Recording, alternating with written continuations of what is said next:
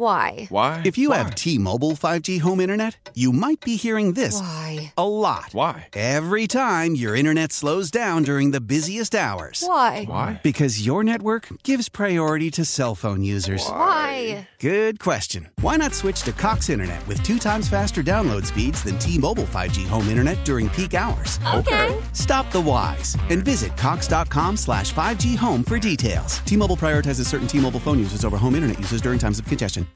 Brand manager, WBEN in Buffalo, just to get some perspective. It's, we do that with, obviously we talk with Andy Gresh from our sister station, WEEI, on Mondays. I mean, we just have a huge network of great radio stations across the country, so we're lucky to be able to access them. Tim, how you holding up? How's your back? Oh, my gosh, it's a lot of snow to move, Brian. It's crazy. I as you mentioned, run WBEN similar to TIC up here in Buffalo, but I live down in Orchard Park, which is ground zero, where all of this snow fell. And anywhere between, it depends on who you listen to, but between, 70 and 80 inches of snow fell in this community over, about a 24-hour period of time. Just crazy amounts of snow. Well, we're like 40 inches for a season here. Right, and we're probably like a 120 town, so we received, more than half of our entire allotment of, a normal season of snowfall in just one day. Crazy. Now, Orchard Park is where the Bills actually play, right? Absolutely. The home of the Buffalo Bills is about 10 minutes away from where I sit right now this morning. And originally, when they made the decision, the NFL, the Buffalo Bills and local government leaders made that decision last week to move the game. There was a little bit of controversy. It erupted on social media. Bills fans were upset. We've had storms before, and, we dealt with it. They get people to shovel the stadium out. But really, when you look back, there is no way they could have held that game at that stadium. I originally thought maybe they could get the parking lots cleared out in time, and that may have been the case. But there's no way they would have had that bowl cleared out for fans. So it absolutely was the right call, and there really was very little backlash once all that snow fell on Orchard Park. Yeah, I don't know why they didn't fly the team out earlier, though. But anyway, we're talking. Yeah, they were escorting the team out of town. Literally on mid to late Saturday afternoon. They did cut it close there. Yeah, that was. There were players though stranded in their driveways. It doesn't matter how much money you have or who you are. Right. If there's 7 feet of snow in your driveway, it takes a little time to get that cleared out. We're talking with Tim Wenger, brand manager at WBEN in Buffalo, our sister station out there. Listen, I'm 72 inches tall, so that's 6 feet, and so that's how I measure it. And they got it anywhere from, 5 foot 10 inches to 6 foot 8. Right? That's basically what we're looking at for snow totals in Buffalo. So we thought it'd be fun to talk about. I got a couple of sort of rapid fire type questions. Go. Are schools in session? There are a handful of school districts remain closed, and the town where I am, Orchard Park, is one of them. It does remain closed. Actually, they're closed for the rest of the week. Okay, but that's not scheduled for the holiday. They were supposed to open like Monday, Tuesday, Wednesday, or whatever. They were supposed to open. They closed Monday and Tuesday. City of Buffalo schools are closed again today. And is this the most snow ever? That's a controversy. Can't answer it in one word. The National Weather Service is reviewing all of those totals. That's why I kind of said between 70 and 80 inches. Our local county executive is saying that we beat a New York State record for the most amounts of snow that ever fell in a 24-hour period. Weather Service is not confirming that. Now, in terms of, I think it was 2015, I'm not 100% sure where. 2014. Well, in Boston, we had a record snowfall for the winter, and they were like, snow farms. They had real trouble in some of the older neighborhoods. Some cars didn't get to be moved until March. Is there an issue in terms of where to put this stuff? Yeah, there sure is, and they're right across from the stadium. There's a community college, Erie Community College South Campus.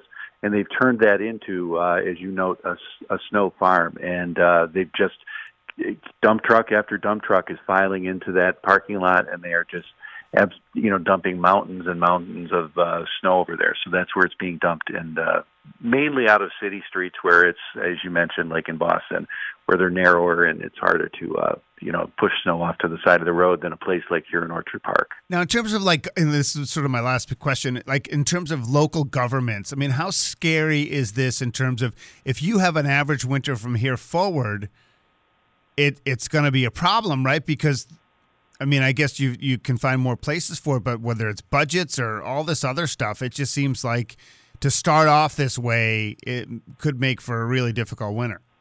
Yeah, it taxes governments, it taxes their economies, but they really do plan well around here because of, the nature of this. We had a very similar incident occur in 2014 called Snowvember, where, similar amounts of snow fell, and I think they learned from that these town crews and town departments, they budget for it from a financial standpoint. From a staffing standpoint, though, it's really taxing. I mean, you've had people working now for 3 days, 24-hour shifts. They just keep going and going and going with these high loaders and plows. It's a tax on equipment, so it does take a toll. But I think the community has learned a lot. It rebounds well, and I can tell you the melt is on, too.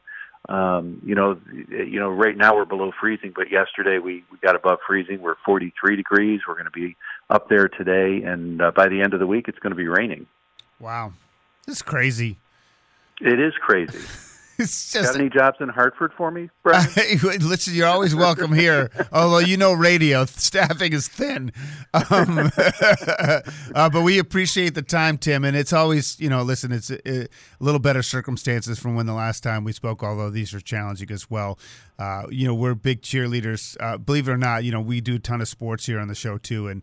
We're huge. We're not supporters of the Bills, but we're really glad they're doing well and the city's rallying behind it. So, hey, we appreciate it very much. So, all right, Tim Wenger, have a great day and rest that back. So I'm sure you're going to get more snow. We'll do that, Brian. Have a good day. You too, bud. Tim Wenger, brand manager, WBEN in Buffalo. Why?